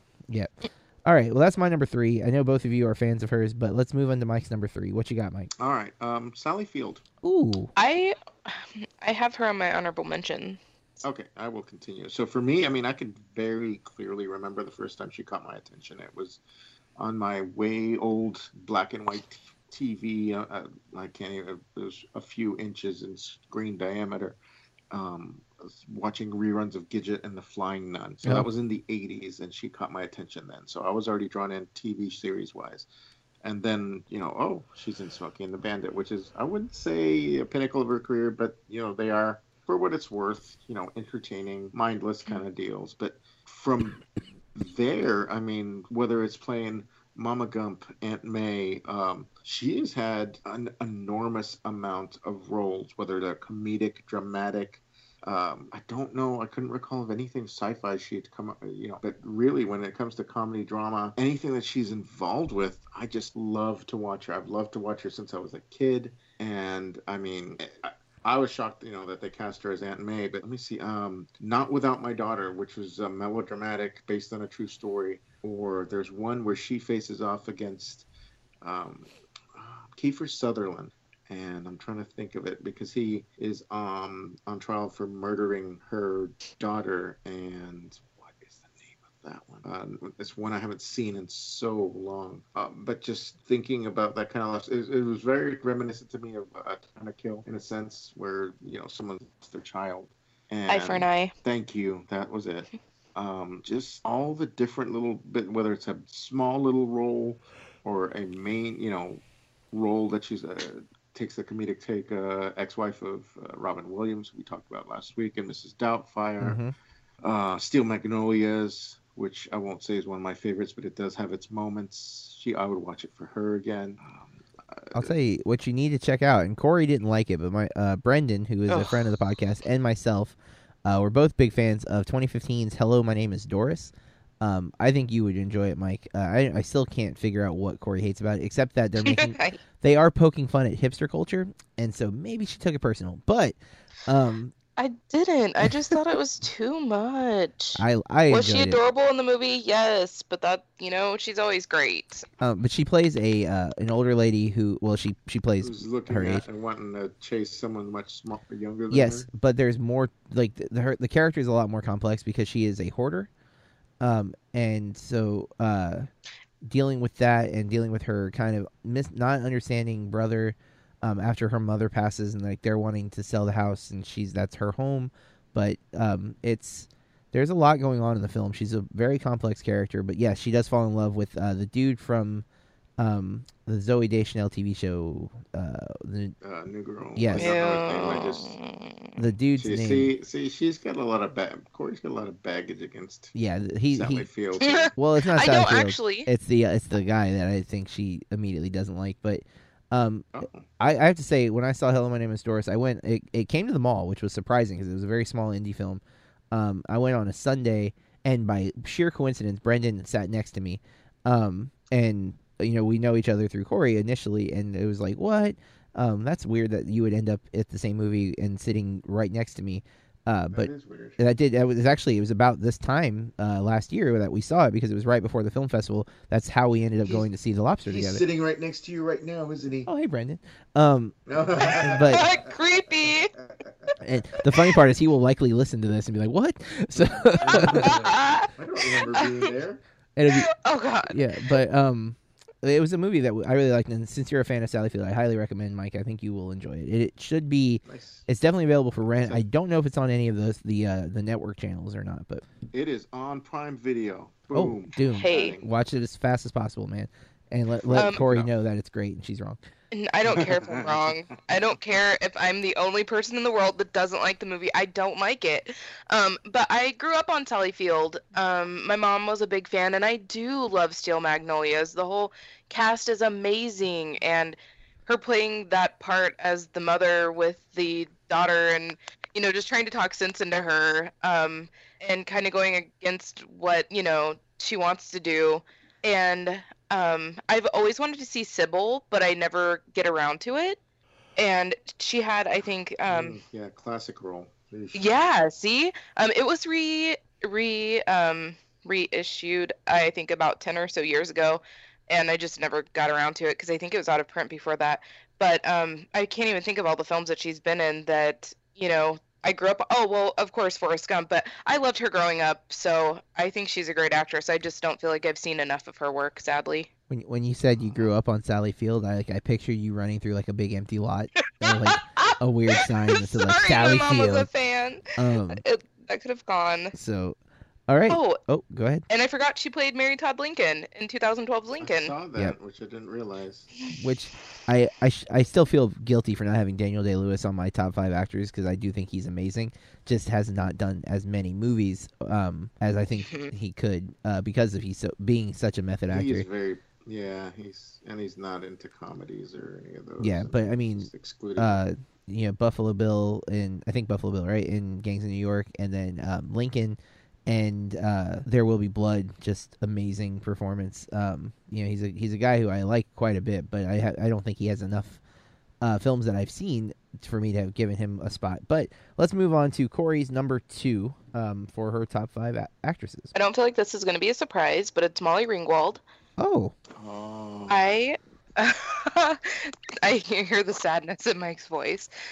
I grew up watching her. My mom introduced me to Pretty in Pink, and it still holds as one of my favorite movies ever. Everyone knows that I freaking love Ducky, and if anyone ever sang, Otis Redding to me in the middle of a record store, yes, I will marry you. But That's Samantha, gonna be weird if people just start showing up at your office. please just do it. Just do it. I will give you the address of my local independent record store. Okay. Guys, I just want someone to sing to me. Bill is worried. Yeah. My husband is shy. Oh God. And then 16 Candles isn't my favorite Molly Ringwald movie, even though it is for someone, just because Pretty in Pink is on such a pedestal for me. And it has Iona in it, and Iona's great too. But I appreciate The Breakfast Club as I get older. I love it. It has a great soundtrack. She kind of always kind of plays the same kind of character, but I mean, she was a teenager, so I'm glad. I haven't seen any of her more recent work, though. I know that she was in that television show. Is it Diary of an American Teenager or something? Or Story Life? Oh, Secret Life of American Teenager is the show she was in. Yeah, Shailene Woodley, and yeah. Yeah. And I appreciated that she was in it, not because I love her, but yeah, and I'm glad she's still working because I think she's great. And she's a jazz musician or singer, so there's that. But yeah, so my number 2 is Molly Ringwald. Very nice. I love her. I always have. When it came, post John Hughes involvement, and if you haven't seen this hole in your viewing will be forgiven because you shouldn't have to suffer. She was in a movie with Andrew McCarthy, which I finally watched a few months ago, called Fresh Horses. Yeah. Oh my gosh, garbage. And Also, so that was. Go on. Oh, I forgot about For Keeps because I love that one too, but. The Pickup Artist was horrible also. Yeah, well, Robert Downey Jr. But I could forgive it a little more. I mean, it's tough. I really did enjoy her and the stuff I did, but then when she fell off hard. Yeah, she did. So, I don't know. That's tough because I did really enjoy watching her. She's not a bad pick. She didn't have the staying power for me. Well. No, because I do really. I mean, I look back and I really enjoy those movies. Are still great. They are. The thing is, I think they were so similar. She was being typecast because of the John Hughesness about her that I think she wanted to get away from that. Yeah, and I think that's where you have this difference in career. But her later stuff was like The Secret Life of American Teenager. My wife watched, and I watched I think most of the first season, that show made me not look at anything Shailene Woodley did as an actress because I thought that show was so cheesy that I thought she couldn't act. And I've seen a lot of her movies now, and she's actually a great actress. But she had to She had to earn it from you. Yes, I went in with this expectation of her being awful, and then found out no, she's really great when she's in a well written script. Apparently, Molly Ringwald. I was gonna say the Allegiant stuff. I don't know that helped. I have not watched those, and I don't plan to. You're okay for that. But Spectacular Now, she's fantastic in, and The Descendants with George Clooney, amazing. Oh, yes. So she's definitely talented. It just, again, it depends on the script. Molly Ringwald, on the other hand, on that show, was actually good, despite the kind of over-the-top high school nonsense that was happening in that show. And so, it seems like she's kind of back possibility. In terms of being really good, but yeah, I don't know how many roles she's really going to get. So, but good pick, Corey, because I think going with one that you she's lasted at least in her films. Maybe the other films that she's done hasn't been so great, but her old films still hold up today. I mean, people still talk about Breakfast Club, and they still talk about 16 Candles and Pretty in Pink with a lot of love. So, oh, and don't forget the first season of The Facts of Life. Oh. Ooh, I haven't seen that in a long time. Yeah, I haven't seen any of that since I was a kid. But yeah. My number 2 is Anna Kendrick. Anna Kendrick, I think, one, does not get a lot of respect because she is known for being more of a comedic actress. But she's done a lot of movies, and I've seen many of them. I've not seen all of them, but just the last year or two, I've seen Table 19, Get a Job, The Accountant, The Hollers, and Mr. Right. And I love all of those movies with her, especially her role in it. The Accountant's crazy, but she plays the role correctly. I didn't see Mike and Dave Need a Wedding Date just yet, but she's in that as well. But then I love her in the Pitch Perfect franchise. And I liked Into the Woods. A lot of people hated it. I went in with a predisposition to love it because I used to watch a Broadway version of it when I was a kid. Like, I had a VHS recording from PBS, and I would watch it. And so I kind of went in already being a fan, and so I didn't hate the movie. I didn't necessarily particularly care for her performance in it, but I didn't dislike it. But I really liked her in 50-50. She plays Joseph Gordon-Levitt's psychiatrist and then girlfriend. She's in End of Watch, which was fantastic. I mean, I can go through this list, and the only things that I hate on her list is the Twilight movies, which I don't know who Jessica is, but that's what she's billed as. But she's in all of the Twilight films, and I hate those. But otherwise, most of her movies I love. And, of course, she is in Scott Pilgrim vs. the World as Stacy, Scott's sister. Also, she is in Life After Beth, which I love. I have not seen that. And there's a few movies of hers that I've not seen. But she's in so many films that I've seen and love, and she always brings a character that I just find endearing. Sometimes she's annoying. Like in Mr. Right, she can be a little bit annoying, but she's supposed to be. She's kind of insane. And so is Sam Rockwell, and their chemistry together just cracks me up. But I really enjoy her. In fact, I almost saw Trolls solely because she was attached to it, but I just couldn't, and so I haven't. But and I don't remember her role in the movie Cake with Jennifer Aniston, but I did see that film, and I really liked the movie. I just don't remember what Anna Kendrick's role was in that film. So, but if she's listed on a film, I am more likely to watch it. Although I just saw that they are listing Trolls 2 for 2020, and that's not something I'm excited about. But again, we're not the demographic for it. True, so. but Pitch Perfect 3 is set to come out this year. Hopefully it's good. I don't know that it will be. And then I did hear about this. She's supposed to be playing a female Santa Claus in a upcoming movie where she will be called Nicole Claus, like the daughter of Santa or some nonsense like that. I don't know if that'll be good, but I generally like her. So if she's in a film, I'm going to give it a chance, which is why I went and saw Table 19, which I found to be really fun and endearing. And not the best movie, but a very fun time at the movies, and my daughter also enjoyed. So if Table 19 is playing near you, or if it'll probably be out on video in the next month or so, I recommend it. If you like rom-coms, I think it's a solid movie. Not perfect, but solid. But that's my number 2, Anna Kendrick. See, I didn't realize. I mean, she's one that I forget has been in so many different things, and that's. Mm-hmm. Yeah, I think that's the problem. Most people think Pitch Perfect, and that's what they got. But she's in a lot, and I enjoy her as a lead. I find her presence in films to be entertaining. She's got a great comedic presence.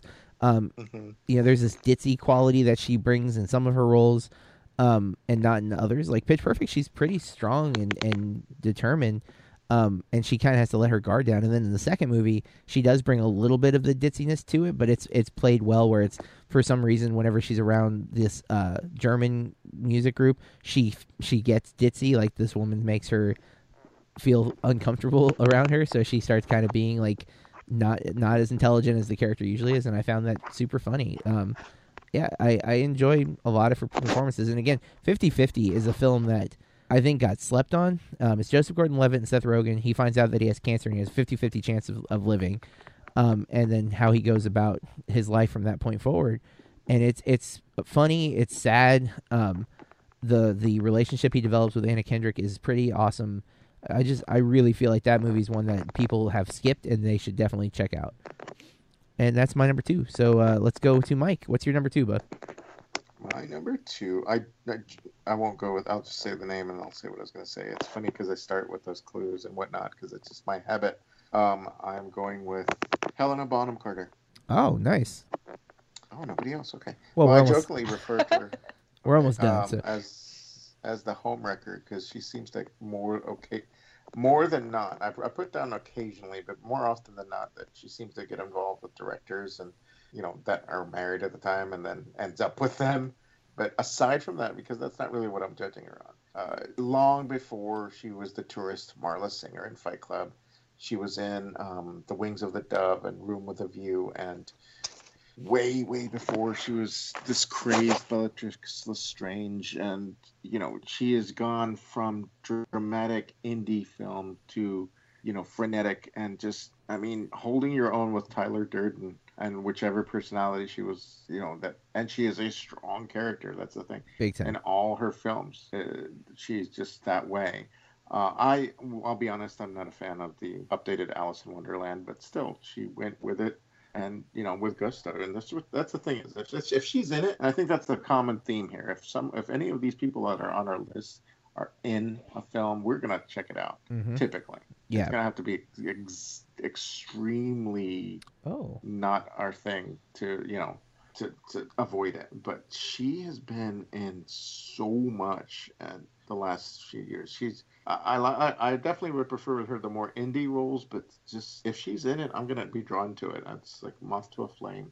And Well, I gotta say though, with her, she has these really big over the top roles, but then she can play these very subdued and almost like blend into the background of films. Like I think she's in Suffragette. I'm not. I loved her in Suffragette. She's so great in Suffragette, and it's not a performance that you expect from her because it's very quiet and subdued, and it's fantastic. And then in the 2015 live action adaptation of Cinderella for Disney, she's the fairy godmother, and love her take and on it's that comedic, character. and Yeah, it's like, whoa, wait a minute, I didn't. Yeah, she's not the villain. She's not like scaring you, and she is. I actually looked at her for a couple of times, and she doesn't get the lead role as often as.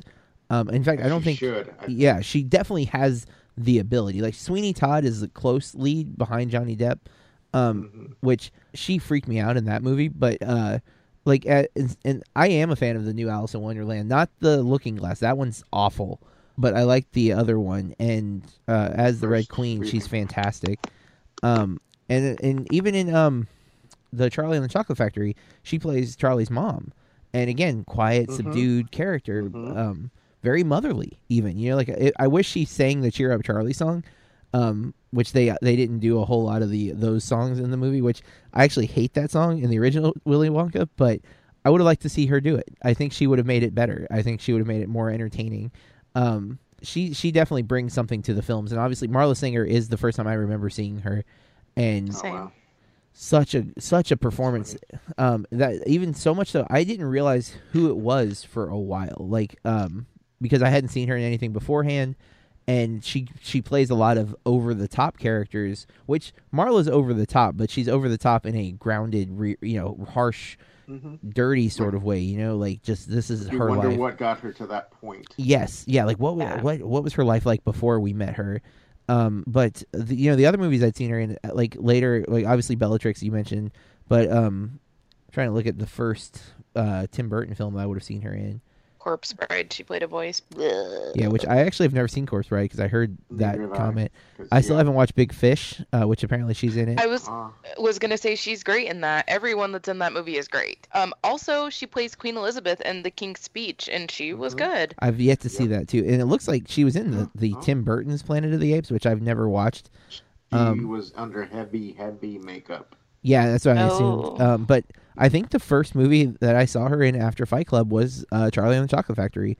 So I would not have put that's Marla Singer. You know what I'm saying? Like, no way would I have looked at that and been like, oh, there's Marla Singer.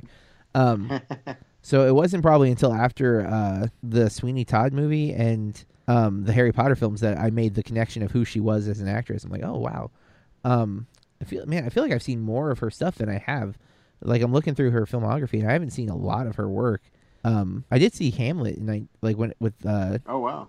But like the 1990, the Mel Gibson. Yeah, but I probably saw it when 1992. I was very young, and I don't recall most of it. I just remember I know I watched it because my aunt was a huge fan of it and Mel Gibson, so I saw a lot of his movies when I was a kid. But she's also she's listed as one of the Ocean's 8 females. Ocean's 8 is another one of those films that Corey was talking about where they're doing these male-dominated film remakes with female characters. So Ocean's 8 will be an all-female version, and from my understanding, will be the sister of Ocean, George Clooney's character. Danny Ocean. Yeah, and it is in the same universe. So it's not supposed to be like a true reboot. Sandra Bullock's playing Debbie Ocean, who is supposed to be the sister of Danny. So it has Kim Kardashian West and Kylie Jenner in it. No. They're gonna be cameos. Don't overlook the fact that Sarah Paulson's in it, Cate Blanchett, and Hathaway, Katie Holmes, and Katie Holmes is coming back apparently. Mindy Kaling. Yeah, I like her a lot. I don't think John does, but Mindy Kaling. I'm not a fan of hers, but yeah. I don't like her on The Office, and I haven't sat through the Mindy Project. She has moments, but she plays a character that I don't think I'm supposed to like, though. To be fair. Yeah. So, True. All right. Well, that's Mike's number 2, which I think is a great pick.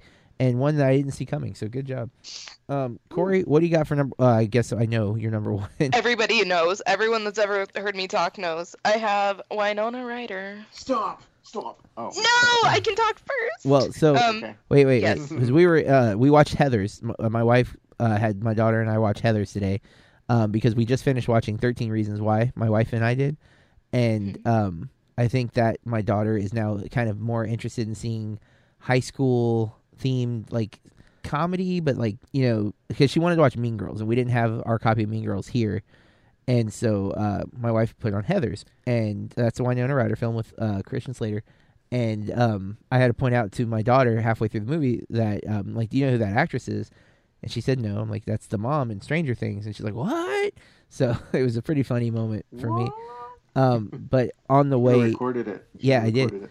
on the way home from our Bach Tower outing, I was talking about my list, and I'm like, I know Corey's gonna have Winona Ryder on it. Like, I know that for a fact. There's no question.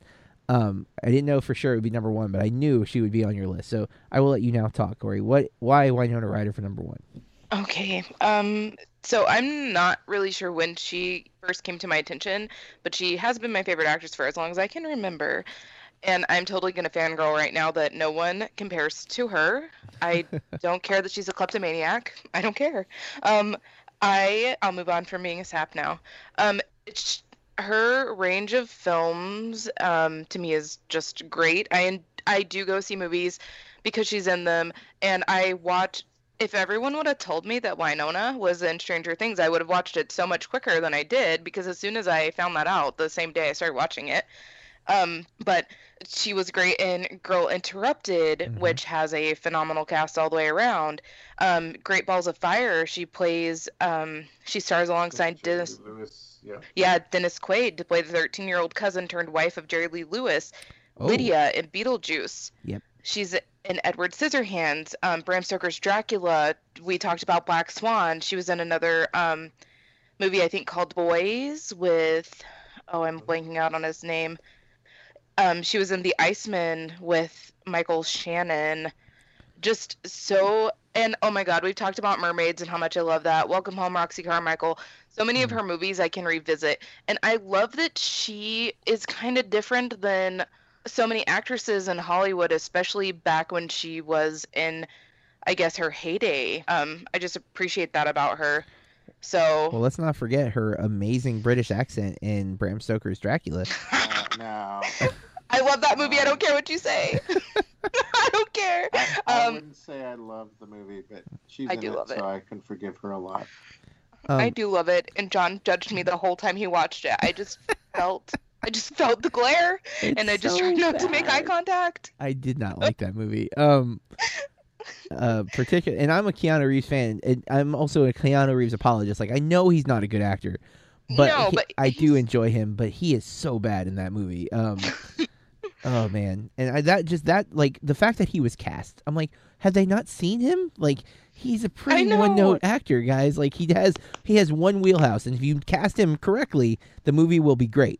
If you cast him incorrectly, people are gonna laugh, and that is what I witnessed with Bram Stoker's Dracula. And Winona Ryder, You need to watch Dangerous Liaisons with him and see. I still need to watch Scanner Darkly too, because that's sitting on my shelf, and that whole movie is rotoscoped, and I want to watch it for that Yeah. reason too. But I need to watch that. Winona Ryder's hair in Heathers and in Edward Scissorhands and in Beetlejuice is Helena Bonham Carter's hair while she's married to Tim Burton. Does anyone else notice that and think it's creepy? Because it's kind of creepy, because it's like Tim Burton cast this young girl in 3 The movies. Matrix can I only mean, support so many 3D pallid rendered skin, hair models. It's dark just a eyes, dark hair. limitation- Yeah. Limitation of the Matrix, y'all. I mean, it's God. pretty interesting. But particularly at the end of Heathers after the explosion, her hair has that kind of frazzled look to it. But yeah, she's definitely in some great movies. There's something about her voice though that I find, like, I don't know, it's not necessarily her acting, it's her voice. It's I don't know, I don't dislike it, but it's unique, and it makes a lot of what she says sound fake to me, like she is acting, in fact, and not. And I'm a fan of the realist approach to a lot of acting, and her character often feels very more like a caricature than a character. in the films, and it works in some of them. Like it works in Heathers because Heathers is kind of this over the top dark comedy, so the voice works there. And I think it would work in Beetlejuice because I definitely loved Beetlejuice when I was a kid. Been a long time since I've seen it, but I loved it a lot back then. And from what I remember, it's been a while since I've watched Edward Scissorhands, but I don't remember feeling that way about her performance when I saw it. But I don't think I've seen it since I was in high school. So I am trying to get my daughter to watch everything with her in it mainly because of the Tim Burton connection, not because of that. Because my daughter is a fan of his art style, so I want her to see some of his older stuff. But I would recommend, and here's the thing: it was tough to put her at my number 5. My number 1 pick, I think, will make sense and I might have put her higher, but it was tough to put her down there, and I think Corey's right, being surprised that she's down that low. But I would recommend, because this is where she caught my attention. She caught my attention way back in '86, so I would have been 13. It's a film called Lucas. Charlie Sheen in one of this one and Platoon. Charlie Sheen when he was acting, you know what I mean? Yeah, before he went crazy. Good, yeah.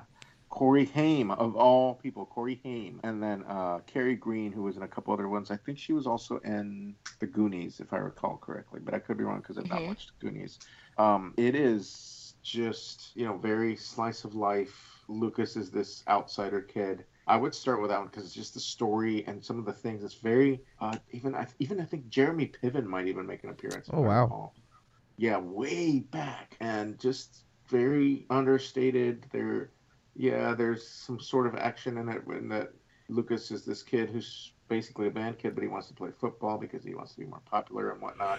And you can see, and one of the writers' role is a supporting role, but to me, that's where I'm like, because of the things that happen, I'm like, what a fool this main character Lucas, which is Corey Haim, because sometimes we don't see what we have right in front of us, and I think that's definitely the case for Lucas. If you haven't seen it, I would definitely recommend it. It's one of my favorites of hers from way back when. But then talking about the breadth and the wealth of roles she's had, when I saw Stranger Things was a definite like wow. I was thinking the kind of thing that Tarantino did with Travolta and having that.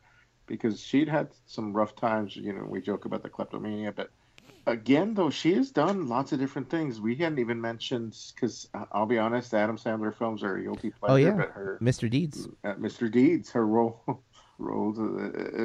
as the reporter was, was very surprised. I like that performance a lot, actually. That's one it's one of his last solid comedies before he kind of jumps off for a bit, and then he comes back with again. I thought Grown Ups looked promising for the future, and then he's gone like completely the other direction after Grown Ups. I'm curious to see what his new the Wexler. Yeah, I haven't watched any of his Netflix stuff because this is like his third or fourth film that's going straight to Netflix, and I cannot. He has a deal. With oh them, yeah. So. Oh no, he does. I'm just saying I can't watch any of them. They all look awful. I am such an anti Kevin James supporter. Like I swear that if Chris Farley had not OD'd, Kevin James would not have a career. That every role that we've seen him in, he would have disappeared and shuffled off. Yeah, Chris Farley would have been in that role and done a better job. Even with the crappy Paul Blart movies, Chris Farley would have been better as Paul Blart than what we get with Kevin James. Well, I think Chris Farley was on his way. If that Jerry Arbuckle production had gone through, we probably would have seen a different side of him. Which would have been great. Very Fatty Arbuckle. I forget not Jerry Arbuckle. I don't know where I'm getting that name, but you know what I mean. It was something he was working on. It was really, and then he died. Yeah, it's tragic. And again, we're left with Kevin James, who is a shade of the talent that Chris Farley was. It's like just because you can fall through a table and you're chubby does not make you Chris Farley. Hey, we could have been left with Horatio Sands, poor guy. Oh man. All right. So yeah. You guys, Winona Ryder is Mike's number 5, and Corey's number 1 actress. Let's move into mine. My number 1 is a newer in terms of her celebrity status, but she's done quite a bit of work, and I'm a fan of almost all of it, and her name is Brie Larson. Brie Larson won my spot as my number 1 actress with her performance in Room. When that movie ended, it was without any question that she was my favorite actress. And I'd only really seen her at that point in Scott Pilgrim vs. the World, where she plays Envy. And note that my number 1 and number 2 are both in Scott Pilgrim versus the World, but that is not by any means their best performances. But both do great in those films. But I went back and I watched Spectacular Now, which I mentioned a little bit ago with Shailene Woodley. She's in it with Miles Teller. I loved her in that movie. I love Short Term 12. If you haven't seen Short Term 12, highly recommend it. It is on Netflix to stream. It is her and Danny. It's not Danny. It's Gallagher. He's in John Gallagher from 10 Cloverfield Lane, and I just mentioned. Oh, Hush is a really great Netflix horror film that he's in. But she's also in Trainwreck. She plays Amy Schumer's sister. She's in 21 Jump Street as Jonah Hill's love interest, and she's in most recently Kong Skull Island, which unfortunately she probably didn't need to be in it. And they also. Brie Larson is a big advocate for I can't think of the exact term, but for she fights against sexual harassment and sexual things like that, and so much so she had to give Casey Affleck his Best Actor award at the Oscars, and she did not applaud after she read his name because of the allegations that he had about being harassing women on sets and things like that. Yet her performance in Kong is very contrary to that position because she is essentially the pretty girl, the damsel in distress, and does almost nothing in the movie. Unfortunately, it's a fun movie. Like, Kong is awesome. The people are kind of lame, and her character in particular basically exists to look good in a tank top. And that's disappointing because she can do so much more. And I want that to be very clear. Her looks are not why she's my number 1 actress. She is amazing as an actress, and if you watch Room, you can't tell me she's not. She is so good in that movie.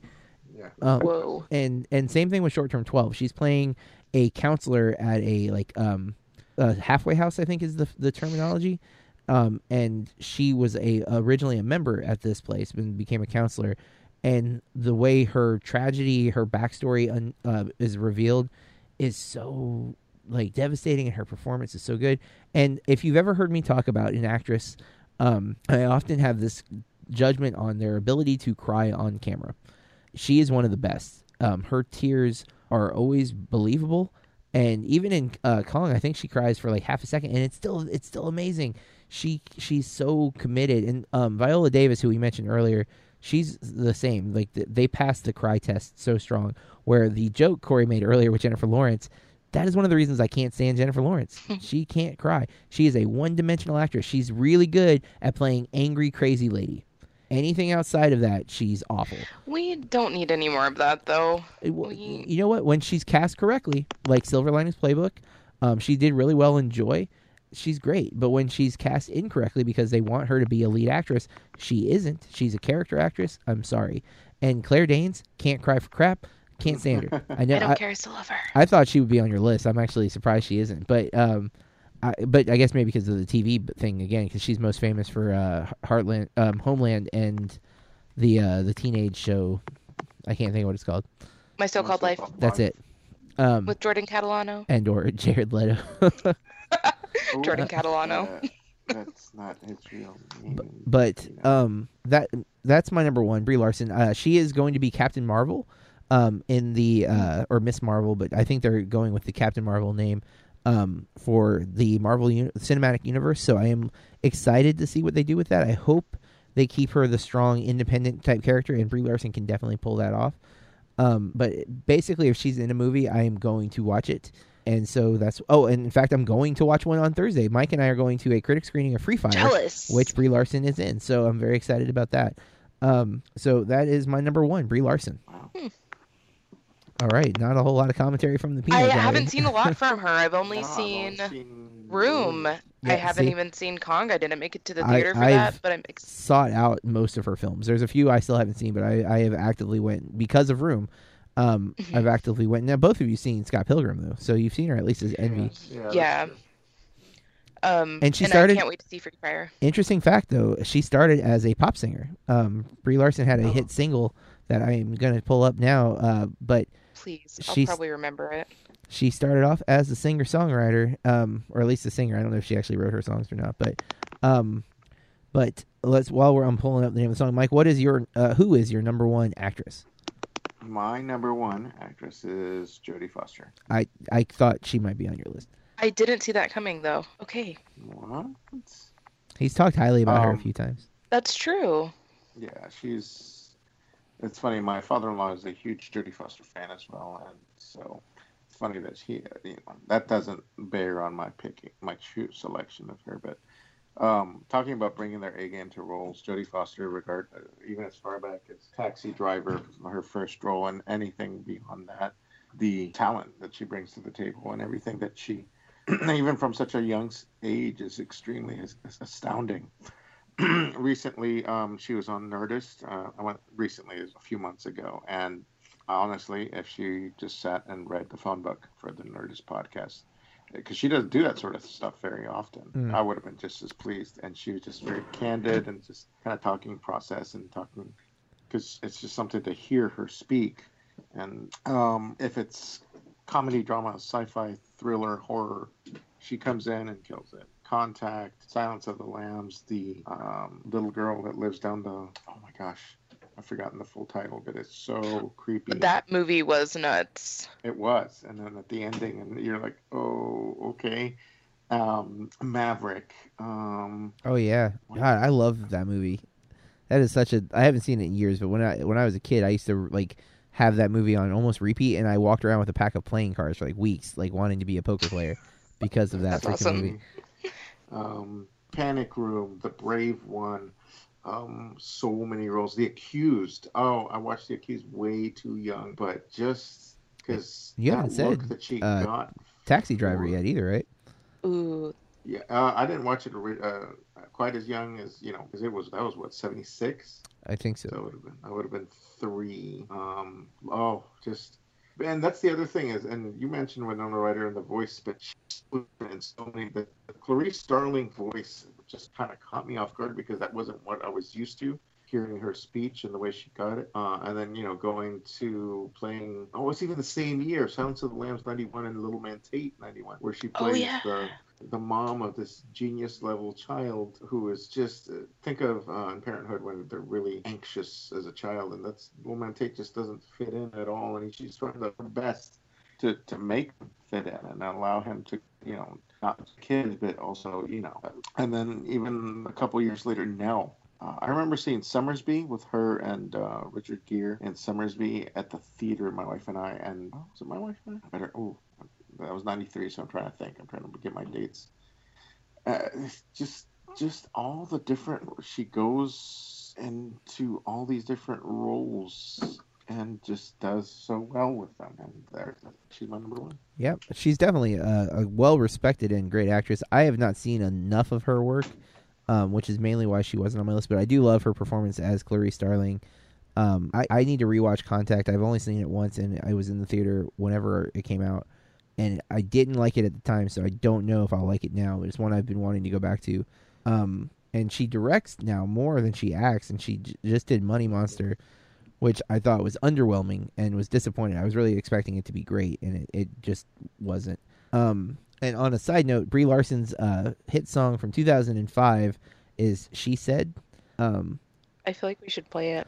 We have copyright laws that will prohibit me from Oh, doing darn such. it. We could probably play like 5 seconds, but I don't know if it's going to be iconic enough. But I do recommend, if you are interested, checking it out on YouTube. There is a full music video of her, but from 2005, so it wasn't that long ago. She was singing first and then became an actress, which is why I'm waiting for her to do a musical, because apparently she's got some musical talent. So she does sing in Scott Pilgrim, of course, as Envy.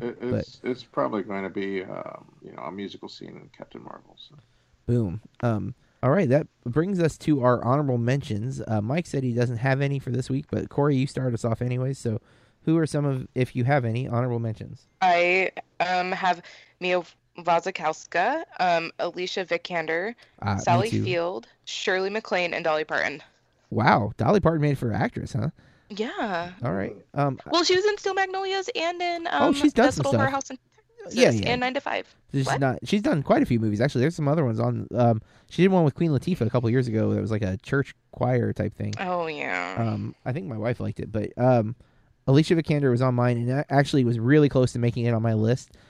Because everything that I've Same. seen, because Ex Machina, she's amazing. Danish Girl, she's amazing. Man from U.N.C.L.E., which was actually much better than it looked. She's really good in that. And then Light Between Oceans, I was just blown away by her performance in that movie. Kate Winslet was on my list, mainly for her performance as Clementine, because I love her in every Eternal Sunshine of the Spotless Mind. Absolutely love her in that. Not for Titanic. I am not a fan of Titanic, so it's hard for me to remember her performance outside of my general disdain for the film. Draw me like one of your French girls, Jack. I loved Rachel Weisz in The Lobster so much that I had to like look, and I didn't realize all the stuff I'd seen her in. Because like to me, in The Lobster was like the first time I'd ever seen her, and then I was like, oh wait, she's in The Mummy, with Brandon Fraser. I love that movie, and She's the hot librarian. yeah, and I had no clue, and then I'm like, well, I loved her in that, so there's another one. And then she's also in Light Between Oceans with Alicia Vikander. Loved her in that, and she's in she's great. Vince Vaughn's girlfriend in Fred Claus, which is a not so great Christmas movie, but she's good in it. So I have like the obvious ones that I considered, like Helen Mirren and Meryl Streep. Toni Collette was almost on my list. She got bumped down for Tilda Swinton. But yeah, she's in Sixth Sense, Little Miss Sunshine. I love The Way Back. I freaking love her in that movie. And Fright Night, the remake with Anton Yelchin. She's his mom, and loved her for that. Frances McDormand, Laura Dern, Rachel McAdams actually almost made my list. Mainly because I keep forgetting that she is Sherlock Holmes' girlfriend in the Robert Downey Jr. Sherlock Holmes movies, which I love the first one, only kind of like the second one, and then but I really like her in Spotlight from the same year as Room from 2015, and That was a good movie.